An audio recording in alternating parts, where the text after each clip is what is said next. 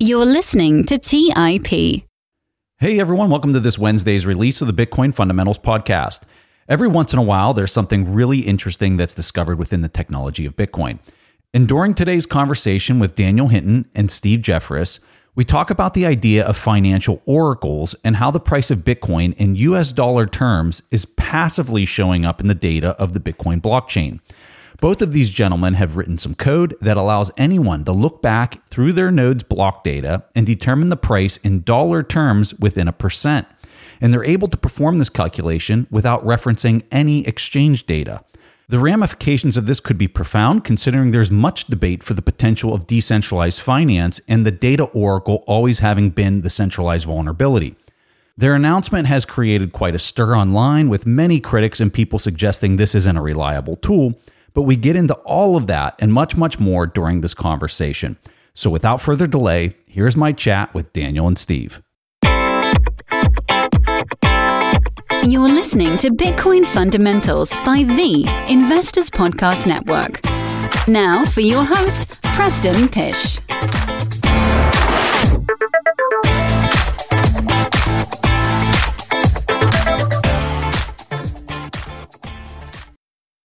Hey everyone, welcome to the show. I'm very excited to have Daniel and Steve with me and to talk about this really exciting breakthrough / discovery that you guys recently have in the news. So welcome to the show. Thanks. Happy to be here. Yeah, thanks, Preston. Great to be here. Great to have you guys. I was explaining to you guys before we started recording. So a lot of my audience are finance folks, and some of this terminology that we're about to talk about is probably something that they're not intimately familiar with. The first thing that I want to make sure that everybody's level set on the terminology is oracles. There's a thing called the oracle problem, and I'm going to start there and see if you guys can just define this properly for folks so that they have a base knowledge of just that definition alone. Sure. Yeah, Preston, I'll take that one. The basic way to understand the oracle problem is that a system does not know about things outside of itself, right? So in Bitcoin, it doesn't know who won the Alabama game last weekend. The oracle problem is, how do you, as trustlessly as possible, input information about what's happening in the real world into a system like Bitcoin to decide the outcome of things that people want to transact on, whether that's a trade or a bet or anything else like that. Yeah. And would you say, as far as you don't require trust for somebody to mediate between the value of two different things? So like if we're talking Bitcoin versus the dollar or the euro, like for that peg to occur, like we're trusting some outside entity. So like from a practicality standpoint, where does that really apply? Why this oracle would be important for somebody in finance? Well, just thinking back to the creation of Bitcoin itself, right? So say you bank with Chase. Chase is the oracle about the status of their database in your account with them, right? So before Bitcoin existed, there was no way to have a decentralized distributed system and not have any oracle involved, but the parties still know the status of the system. In Bitcoin, when you run a full node, you validate all the transactions that are happening across the network over the history of the blockchain. And you don't have to trust anyone to know that you have the Bitcoin that you own. And that gets us an extremely long way, but it doesn't get us all the way to removing trusted third parties from things that people do. The reality of it is that in today's world, people still transact in dollars. People want to place bets on things. People have commodities contracts and other things that they want to settle in Bitcoin. And that oracle problem presents itself when you're dealing in things not denominated in Bitcoin. Yeah. And so for a person in finance, it's a bit of a challenge to get your head around why this is a problem. Number one, because whenever you're trading, you go to the website, you check the price, and that's the price. But in the world that we're living in, the trust that's been eroded, and in the Bitcoin markets particularly, there's not a central clearinghouse for the price of Bitcoin, right? There is a global market with hundreds and thousands of different participants every day with different market depth and different spreads and prices and fees. So there is no single price of Bitcoin, which is one of the really interesting things that we've sort of tried to approach this with.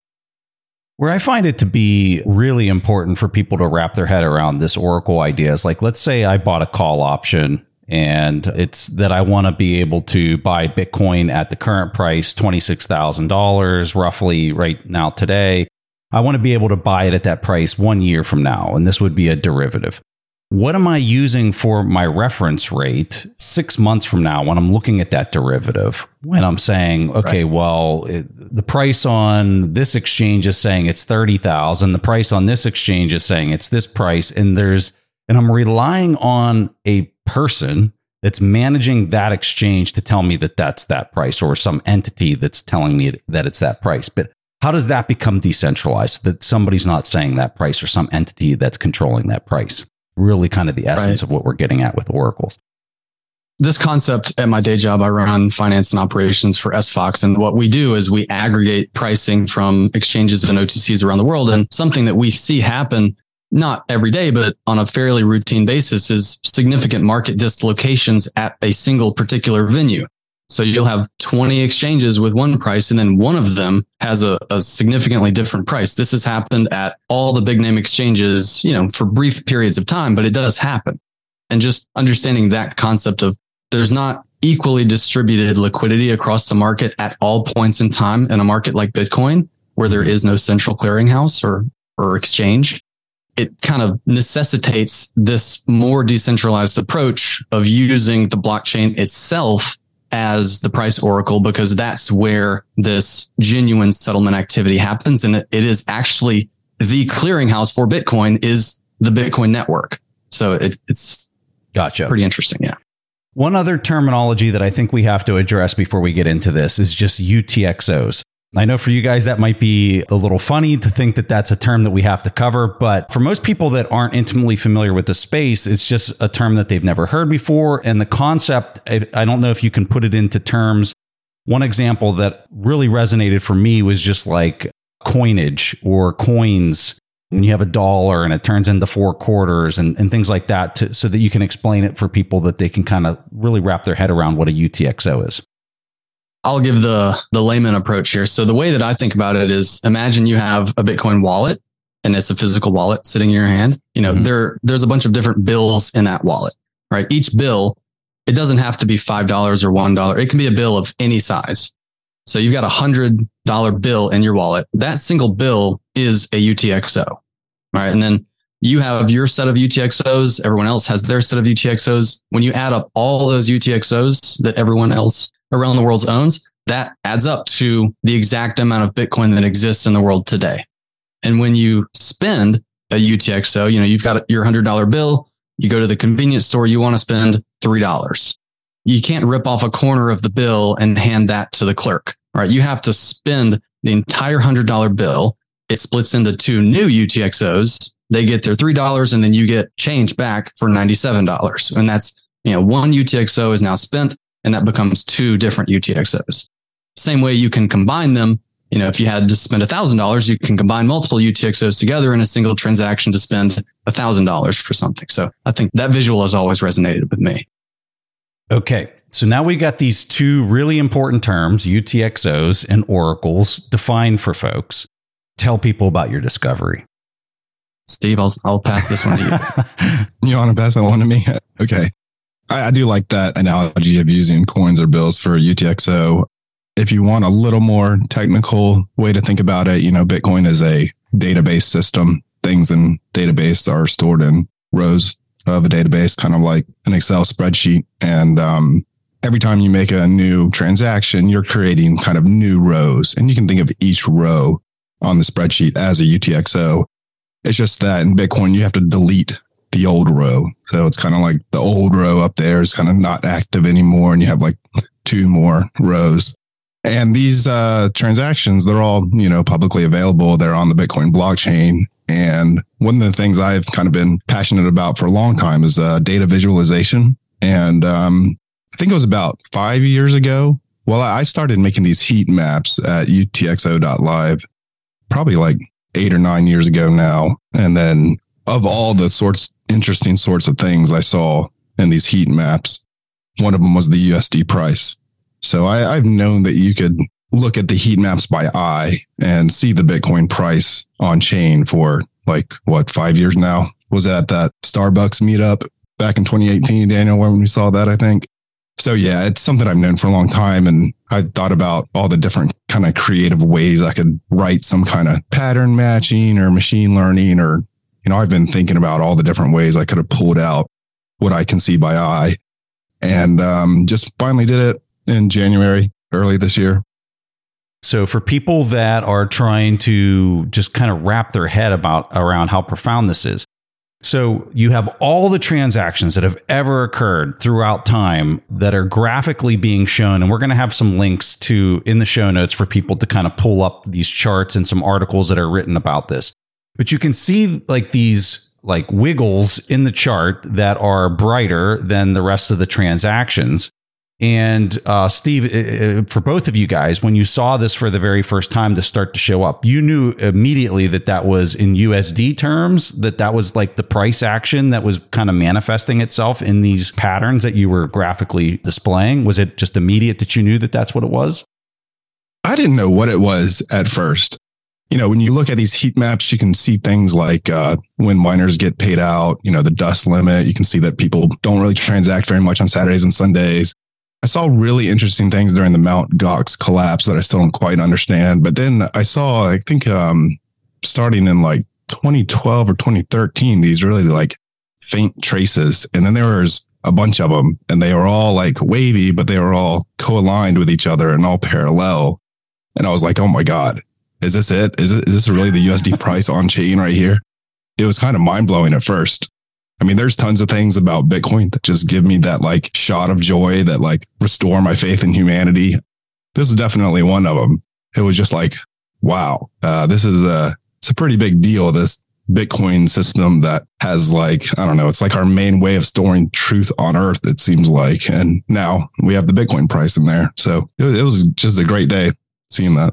So you guys came up with a model that, and you're going to have to help me out on the stat here. So when we go back and anybody can run this with the Python code that you guys wrote, I could plug it into the node that I run, and I can go back and you could say, Preston, on last year on this day, what was the price of Bitcoin? And without referencing any exchange, but just looking at the Bitcoin blockchain, transactions in Bitcoin, I can figure out what the dollar price is within how much variance is in that.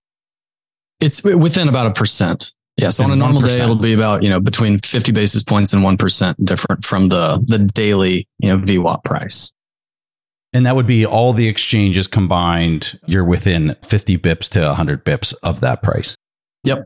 What date does this start manifesting itself that you can start seeing this in the blockchain itself? The thing I published the price history back to July 26, 2020. Sometime in July, you could see the emergence of USD denominated transactions becoming a lot stronger. Like I said, I mean, if you look hard at those heat maps, you can see the price back to 2012. And I wouldn't be surprised if UTX Oracle did work back, to 2015 or 2016 or something. I haven't tested it that far. But yeah, the prices that we've tested since 2020, July of 2020 have been really accurate. And just one of the things I get that question a lot, right? Accuracy. And I usually respond by well, what's the true price?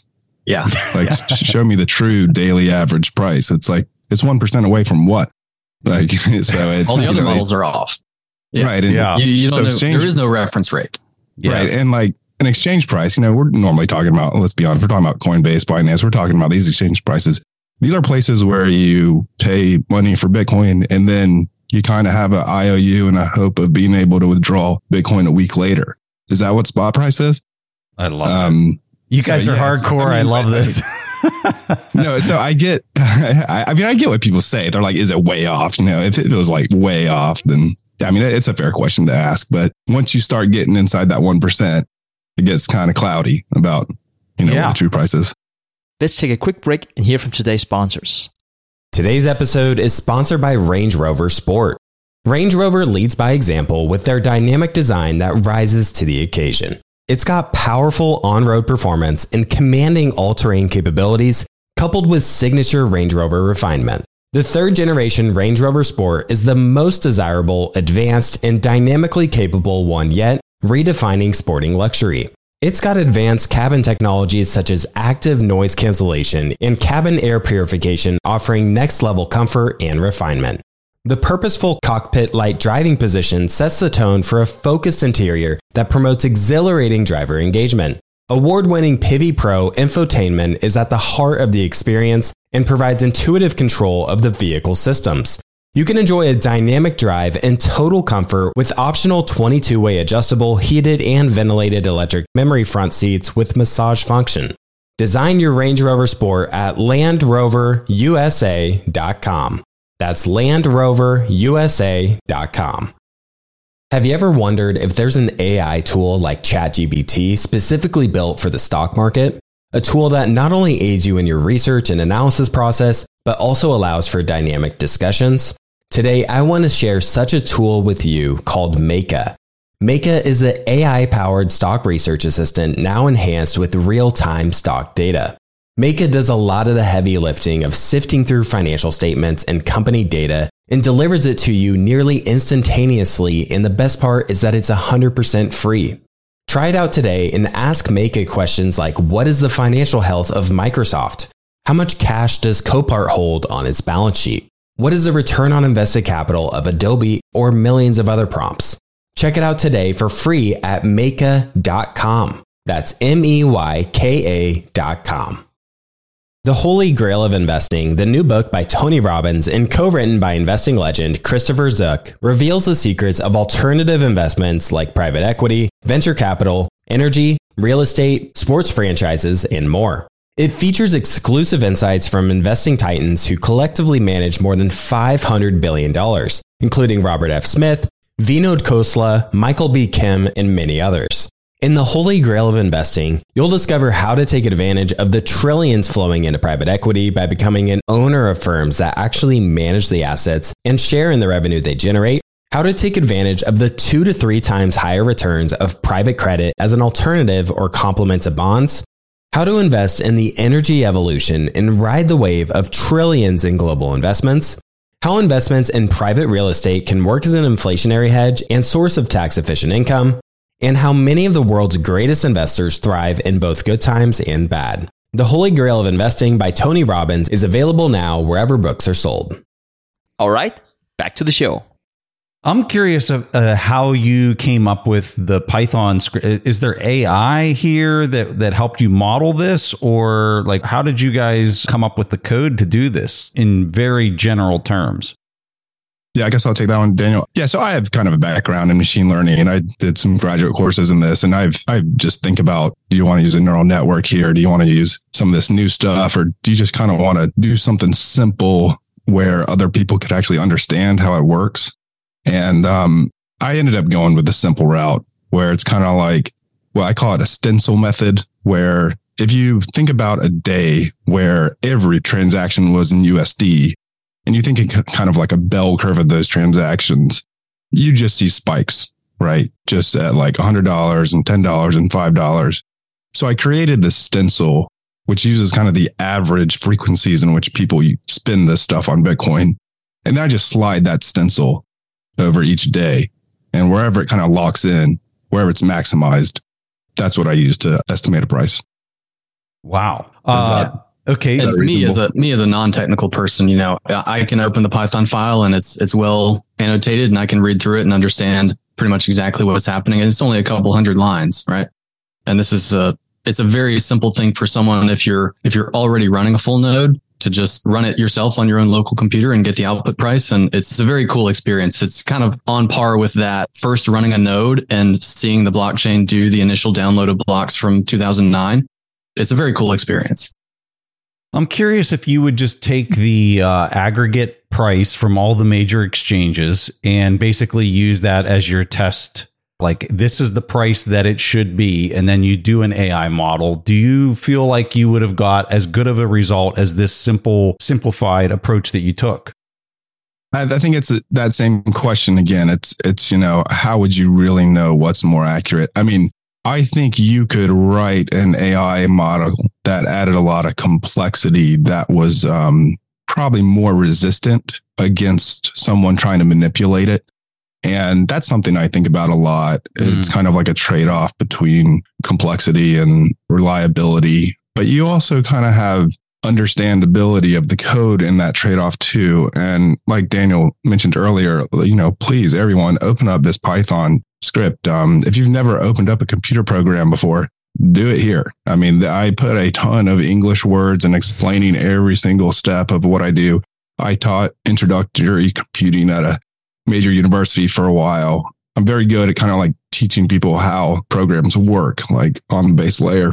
Like open it up. I think understandability of code it's very important. Like we don't want a black box AI UTX Oracle because why would anybody trust that? And so there's just a lot of trade-off there. Yeah. And the same logic applies to the rules of Bitcoin, right? That's why it's 21 million. Anybody can understand that. It's 10-minute block times. It's not an AI generated thing to sync up with the US time zones. And okay, business is more rapid on, 8 a.m. on a Tuesday. So we need faster blocks. And it's like, no, it's just 10 minutes, 21 million. Anybody can understand it. Because that's what you would get effectively if you did an AI model, is it would be taking into account a lot of these other things. So there's been a lot of naysayers. There's been a lot of people that are really excited about this in the comments of your post on Twitter where it was announced. I was surprised that there weren't more naysayers actually. So I didn't mean to interrupt, but I was no. For Twitter, it was way positive. It was very positive. Twitter, shockingly positive. It was very positive. Yeah, sorry, President. No. Yeah. I love that. I would say, like, at least my read on people's comments was, this is really interesting. I don't know that if I was entering into a derivatives contract that I would trust this as my sole oracle. I would probably want this in concert with others that would be weighted a certain way or whatever. I'm kind of curious how you guys see that as the creators or discoverers of this. Yeah, Preston, from my perspective, I think Steve and I wholeheartedly agree that this is, number one, this model is not perfect. And two, it's impossible to create a perfect model, right? Because the world changes and people's use cases change. The threats that you're trying to protect against change once things are known. So I would not just blindly use the model for a multi-year $1 million derivatives contract at this point. There's more research that we can put into things. That being said, it's been very consistent over a multi-year period and not having large deviations and extreme volatility.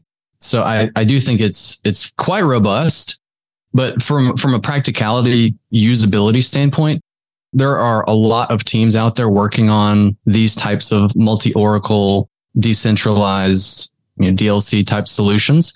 And my hope, at least, is that this version of the model or a derivative version could serve as an oracle in those types of setups and just help people to do more things in a decentralized way.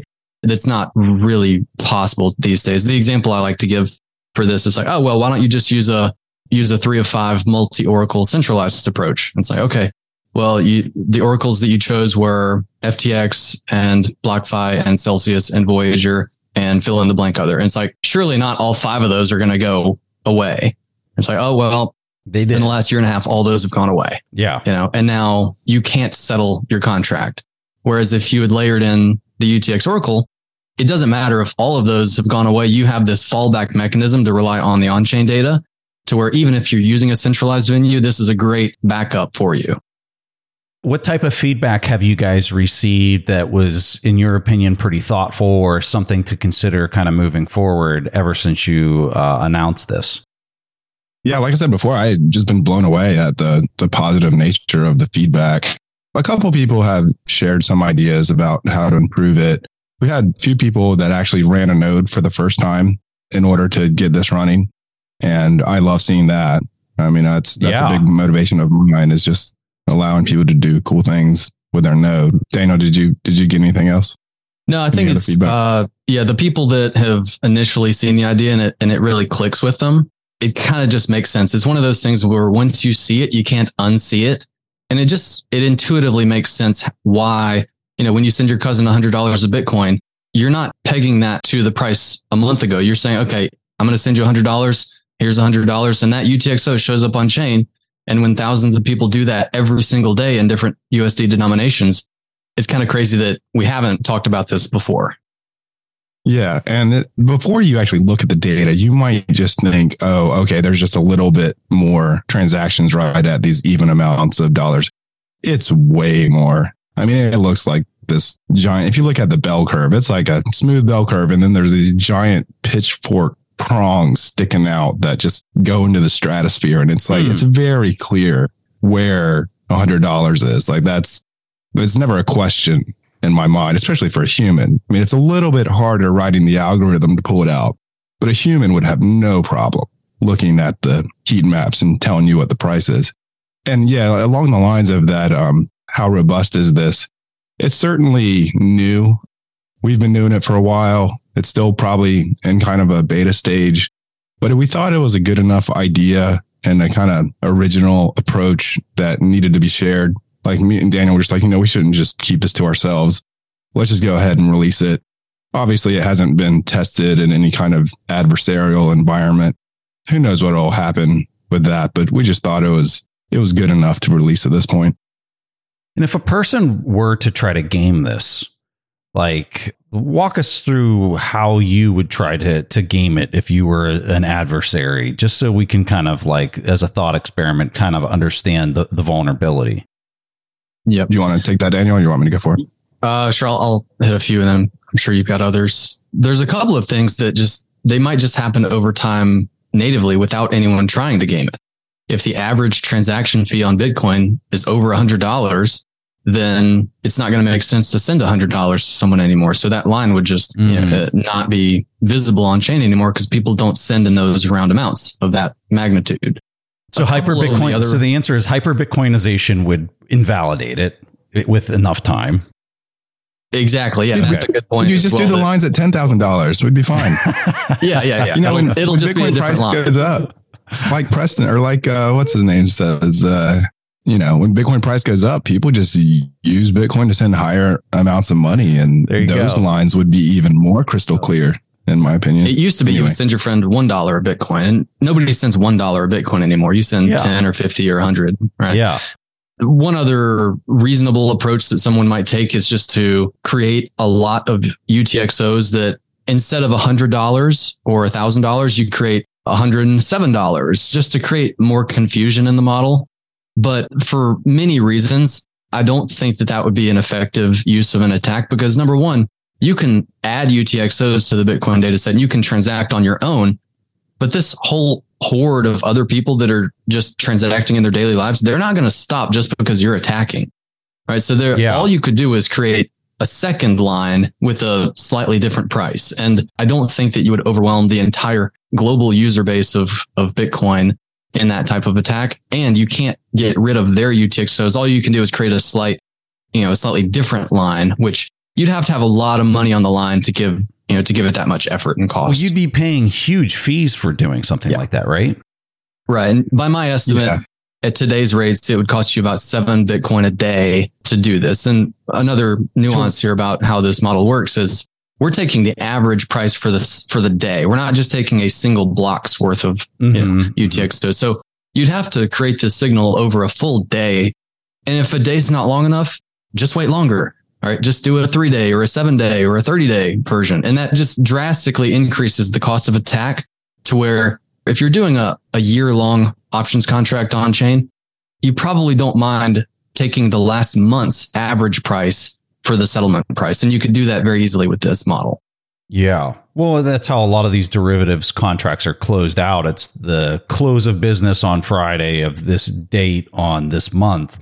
Your 7 Bitcoin threshold you're saying to basically wash out, because Steve described it as basically like these peaks that really like stand out on the blockchain. So you'd need 7 Bitcoin per day to basically wash that out across the whole spectrum. It seems like it would be higher than that.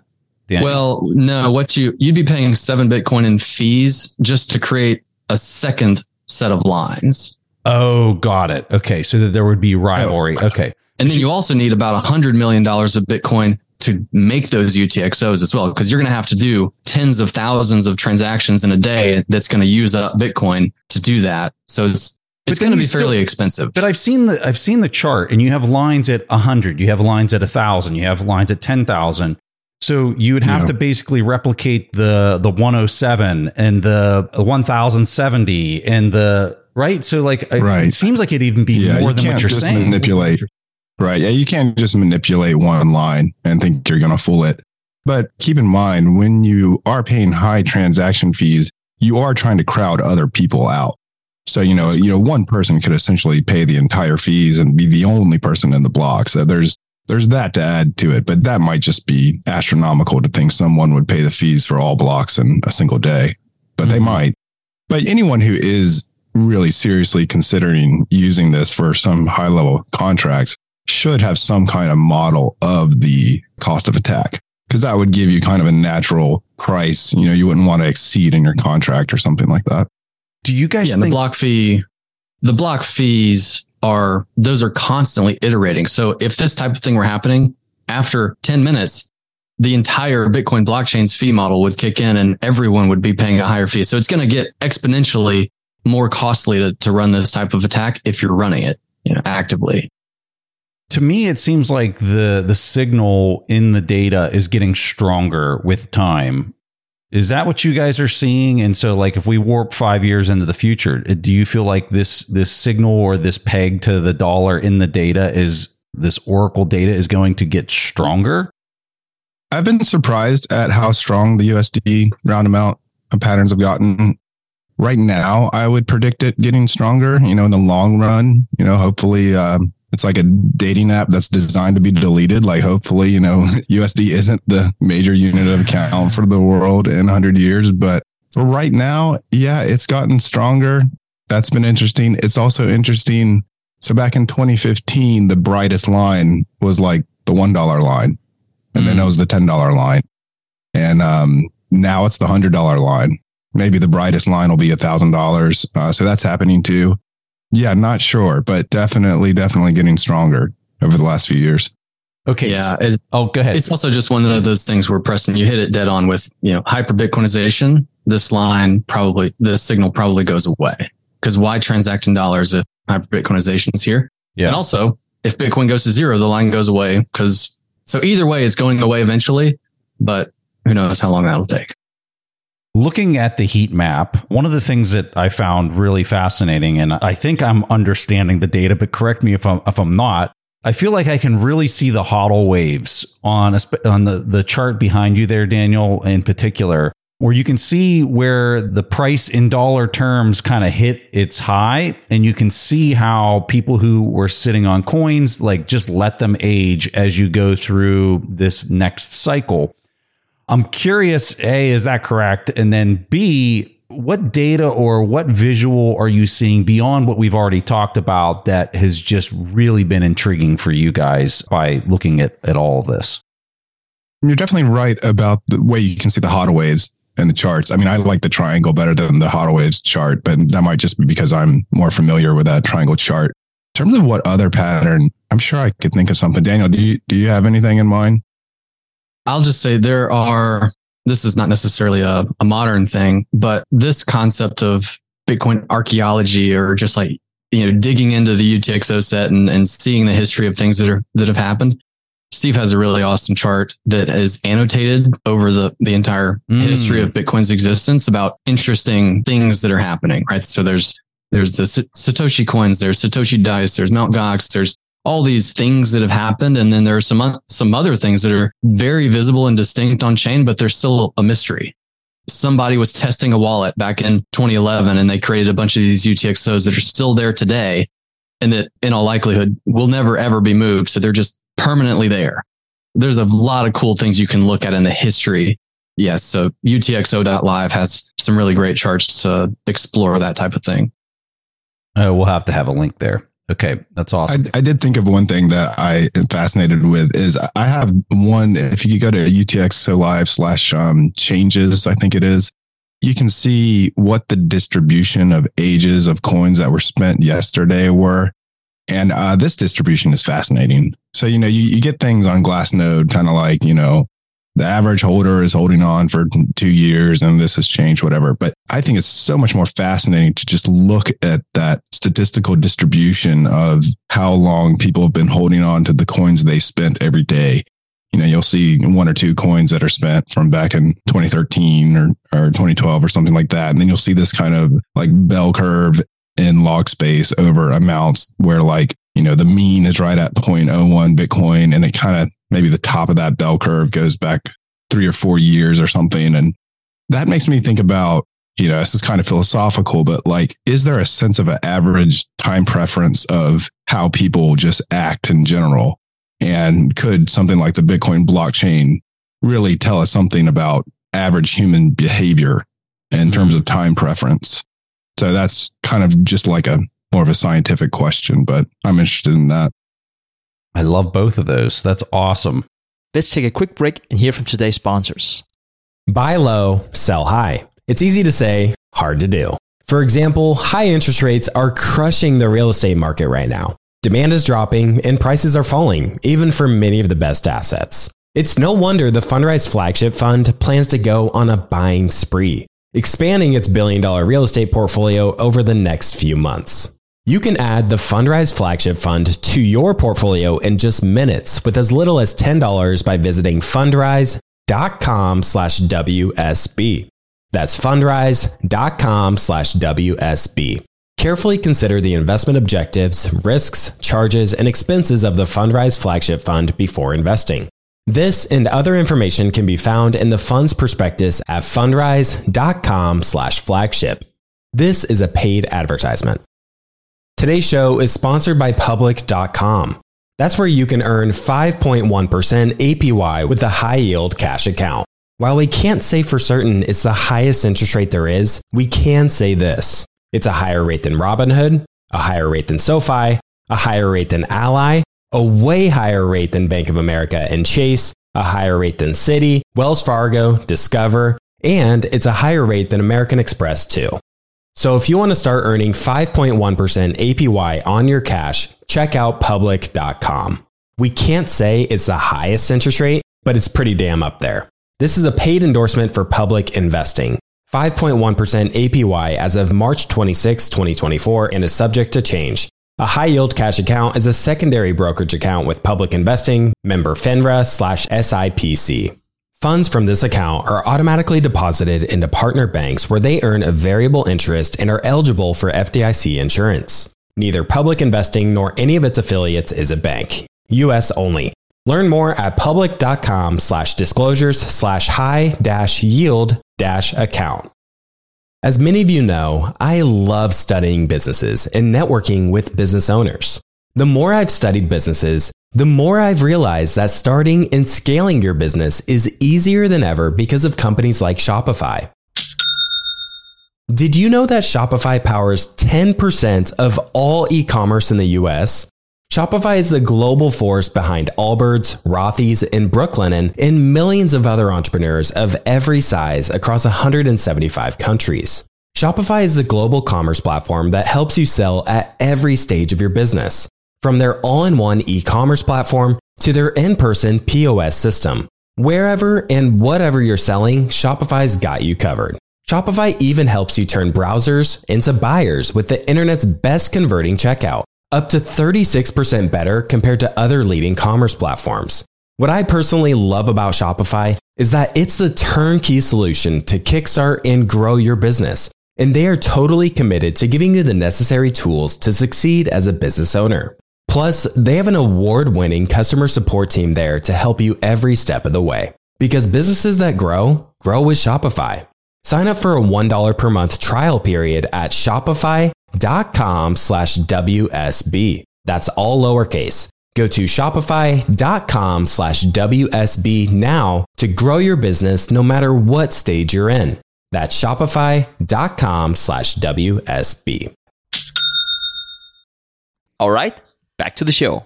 Guys, there's a lot of talk about ordinals and inscriptions and the mempool not clearing. As students of the blockchain, like deep students of the blockchain. What are your thoughts on this new development that we've seen really kind of play out here in 2023? And is there any type of cause for concern as far as the impacts that it might have on the longevity and just the use and the utility of the blockchain? I think from both of our perspectives, we're largely just Bitcoin only, right? So I don't particularly have any interest in ordinals or inscriptions from a monetary perspective. I do like the concept of the numbering and just having a social layer of like, okay, we're going to number these UTXOs and do fun things with them. But I'm staunchly Bitcoin only from that perspective. And I think we'll probably talk about this more in a bit, but just changing the Bitcoin software has unintended consequences. And to claim that any type of change that you happen to personally want and advocate for, like I'm not advocating for any change in Bitcoin with regards to UTX Oracle. The good news is it works today without any changes, which is nice. Yeah. I just think that people need to really be serious when they consider these things. And there are going to be second and third order effects that we can't predict, with inscriptions coming out of Taproot and other changes that people are talking about today. It's just kind of naive and foolish to think that we know all the answers about what's going to happen with changes in Bitcoin. So, Steve? Yeah, I pretty much agree with Daniel on that. I'm more on the conservative side when it comes to changing the code. I've been around forever. I lived through the block size wars. That was a deeply personal time about whether we thought Bitcoin was going to survive. Yeah, the changes people want today, it doesn't seem like that big of a deal. Keep in mind, like Daniel said, but for Taproot, nobody saw any problems with Taproot. And then now we kind of have things that we didn't expect to come, which may have come more from the SegWit limit. But yeah, there's going to be unexpected changes.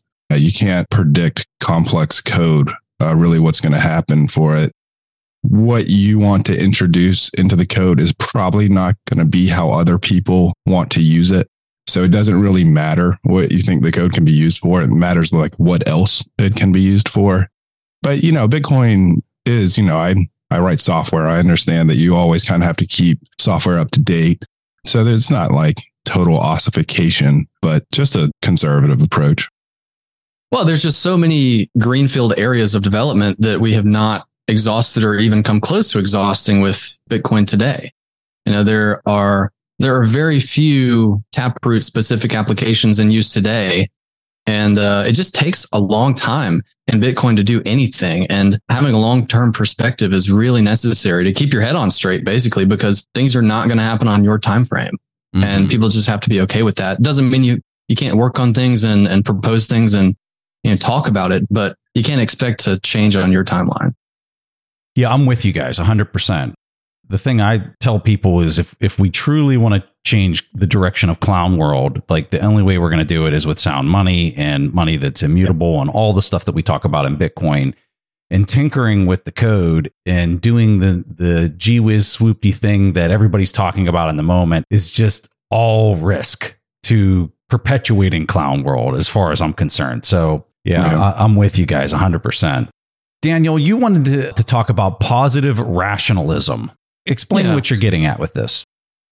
Well, it sort of piggybacks on what you were talking about just now with not participating in the clown world. It's almost impossible to look anywhere in life today and not just shake your head and say, like, what in the world are we even doing? How do you consider these to be serious people who are doing a lot of these things? And I think with Bitcoin, we have a good history of being seriously considerate people.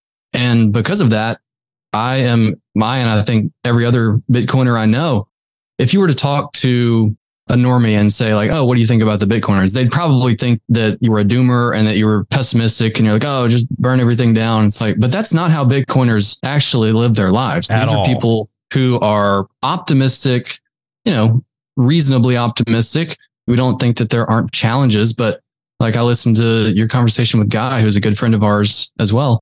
And Guy is really positive on the AI trend, not for its centralizing effects, but for its decentralizing effects. And I feel the same way with everything that happens to the negative side.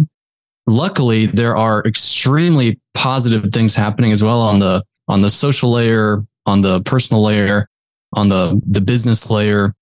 you just have to open your eyes and participate in these things to really see how important they are. But yeah, that's where I come at it is there are so many good things happening in the world that kind of get swept under the rug because they're not maybe as fun to talk about as the sensational headline. But I'm very optimistic for the future of the world and for my family. And I think that that's very common with Bitcoiners. Amen. Amen. Steve, did you have anything to add on that one, or did Daniel? Oh, yeah, absolutely. Daniel's really good at speaking about that kind of stuff. Yeah, I mean, Bitcoin really, there was a time in my life for sure, 2013, 2014, 2015. It was like Bitcoin is really the only thing I think is true and is kind of like optimistic. And that's the reason I held for so long, to be honest. People think holding through the bear market's hard. I mean, it's not hold hard through the bear market when you feel like this is like the greatest path forward for humanity. It's pretty easy. But yeah, definitely on board with that rational optimism. You have to understand it for the essence of what it's trying to accomplish to look at it through that lens. Like if you stepped into this purely because you were trying to make money on number go up, and then like you're not here for like the actual mission of what it's trying to accomplish, I think the bear markets just wreak havoc on the people that are here for all the wrong reasons. That's the situation I found myself in back when I first got into Bitcoin. Was I saw number go up, and immediately after I bought, number went down for a long time. And you get to a point where you have to ask yourself, like, why do I own this thing? And so you start asking the questions that everyone asks, and turns out there are really good, solid, considerate answers for these questions. Yeah. And another thing that we were talking about earlier, Preston, about this orange pill culture of like, yeah, I sat down with my neighbor and I orange pilled him. It's like, guess what? That's not going to stick. You can't just tell someone to buy Bitcoin. Yeah. It takes weeks and months and years in some cases to really internalize why money and having a good money is such a big deal. And it doesn't just stop at money. It affects your personality, your life, your family. It affects the world. And this is not a trivial thing here that we're embarking on. I was talking with Jimmy Song recently, and he got into like the cultural rot that really kind of manifests itself through fiat. And I just find it to be so true and so important, and just at a much deeper context than I think most ever would even give it the time of day to have that conversation. But, when you really pull the thread, it is just fiat in general is just wreaking havoc on society at large, globally, all over the place. But Daniel, you have a very interesting quote on Twitter, and I've got to ask you about it. And it's very short. You said, "Clocks didn't create time." What are you saying here? I was getting a little philosophical over the weekend, and just thinking about, number one, thinking about an analogy for how to explain to people the UTX Oracle concept, but just the fact that when people say, "Oh, what's the price of Bitcoin?" you look at your venue of choice. But that doesn't mean that's the price of Bitcoin. Time existed before we had clocks, and the price of Bitcoin existed before there were centralized exchanges. So just trying to conceptualize the fact that there is not a particular price of Bitcoin. And if you like using the UTX Oracle model as the price that you're using for whatever you need, go for it. This is a method of doing that doesn't rely on a centralized party.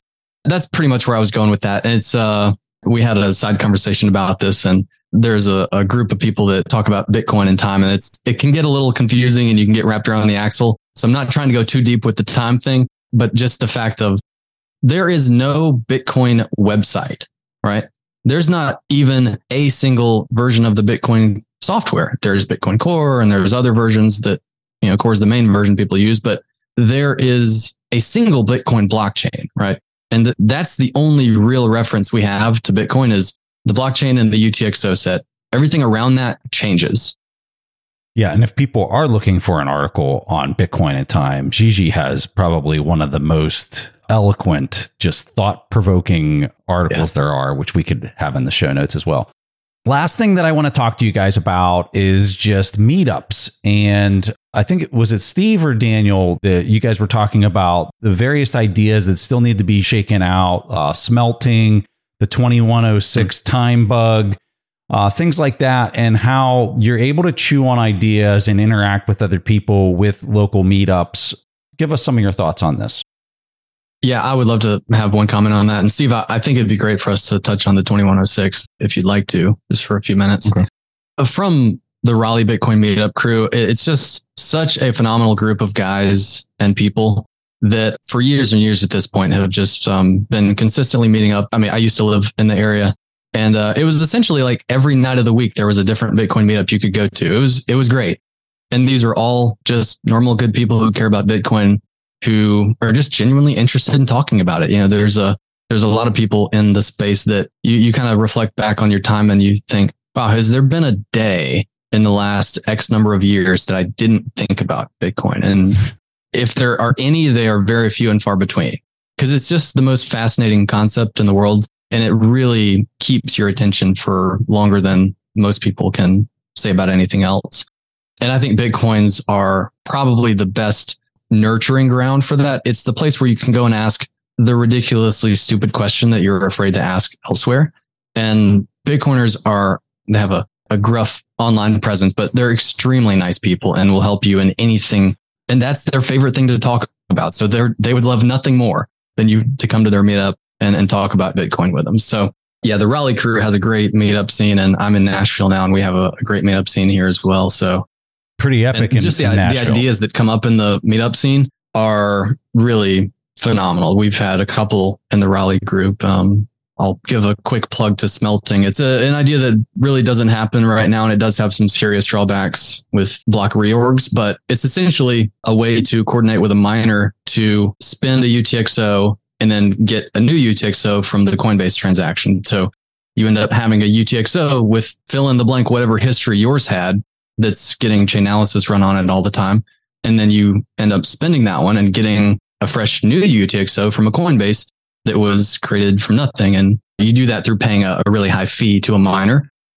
And it's a pretty cool concept. And it makes a lot of the Chainalysis stuff a lot harder and maybe impractical. So that's my point about there are a lot of privacy and scaling and other techniques that we have available to us today if the need arose, that we just really haven't developed enough to pursue other types of changes to the core protocol. Steve, did you want to talk the 2106 time bug? Sure. Yeah. Daniel, thanks for giving a shout out to the Raleigh meetup. You moved away and you're still putting out ads for us. I appreciate that. Alumni credits. Yeah, we got a good group there. But so 2106 bug, I don't know. You know, I think about what do I want to work on? Like, how do I want to contribute to Bitcoin? I think the best improvements to Bitcoin code are ones that actually solve bugs, make things more efficient, adding features. Okay. But, you know, there's an actual bug out there that's going to happen in 2106. If you run utx-oracle.py, I print out a display with kind of like the progress or whatever. And one of the things in that display is the 32-bit time field in the block header, which is a problem because in 2106, those 32 bits fill up with all ones. So we do need to figure out a way to get past that. And part of me is like, we got plenty of years to do this. Like, who cares? But then I hear people coming on podcasts talking about like, well, we have to hard fork anyway because of 2106. Therefore, we should consider these other changes. And I feel like this is it's not really accurate. And also it's kind of dangerous. So I was thinking maybe I should just start kind of like working on this problem. And I've seen Greg Maxwell and a couple people post very kind of like easy, simple solutions to this. And so I don't know. I just thought I'm probably going to start working on that problem next. I love it. You're describing like pork barrel, like politics, but for Bitcoin updates where people just want to throw in everything, right? Like, yes. Oh, now we want to do drive chains. It's deep down in the weeds. That's awesome. Okay, guys, I really enjoyed this. I learned a ton. I am way less skeptical as to the vulnerabilities to this after talking to you guys than going into the conversation, to be quite honest with you. I'm very curious what people listening to this, what their opinion might be afterwards. Make sure you guys comment when we release the show on Twitter and let these guys know your thoughts or concerns and highlights, because this is really exciting. It's an amazing discovery. And kudos to you guys for pulling this off and writing the code that people can go and run right on their nodes and never have to reference an exchange ever again and know what the price of the dollar was at any moment in time. So bravo. Yeah. Give people a handoff to if they want to learn more about you or more about this. Steve, go ahead and throw it out there first. You can find me, Steve Simple on Twitter. But go to the website, utxo.live. You can click on Oracle at the top there and open the Python script. You don't have to go to GitHub to look at software. It opens in a website. I don't love GitHub. It's a scary place. You can open utxoracle.py in your browser on the site utxo.live and just read it. It's written in English, mostly. On Twitter, I am Daniel L. Hinton. And I would just encourage people to participate in your life. You know, if you're interested in Bitcoin, run a node, go to a meetup, think about it, come up with ideas that you think could make Bitcoin better or use it differently. Because there are a lot of very fun things. And honestly, this has been a very enjoyable process. It's so much fun hypothesizing and theorizing about these things. And I'm just glad I get to do it with such good folks. Gentlemen, thank you for your time. This was a blast. Thanks, Preston. Thanks, Preston. If you guys enjoyed this conversation, be sure to follow the show on whatever podcast application you use. Just search for We Study Billionaires. The Bitcoin specific shows come out every Wednesday, and I'd love to have you as a regular listener. If you enjoyed the show or you learned something new or you found it valuable, if you can leave a review, we would really appreciate that. And it's something that helps others find the interview in the search algorithm. So anything you can do to help out with a review, we would just greatly appreciate. And with that, thanks for listening, and I'll catch you again next week. Thank you for listening to TIP. To access our show notes, courses, or forums, go to theinvestorspodcast.com. This show is for entertainment purposes only. Before making any decisions, consult a professional. This show is copyrighted by the Investors Podcast Network. Written permissions must be granted before syndication or rebroadcasting.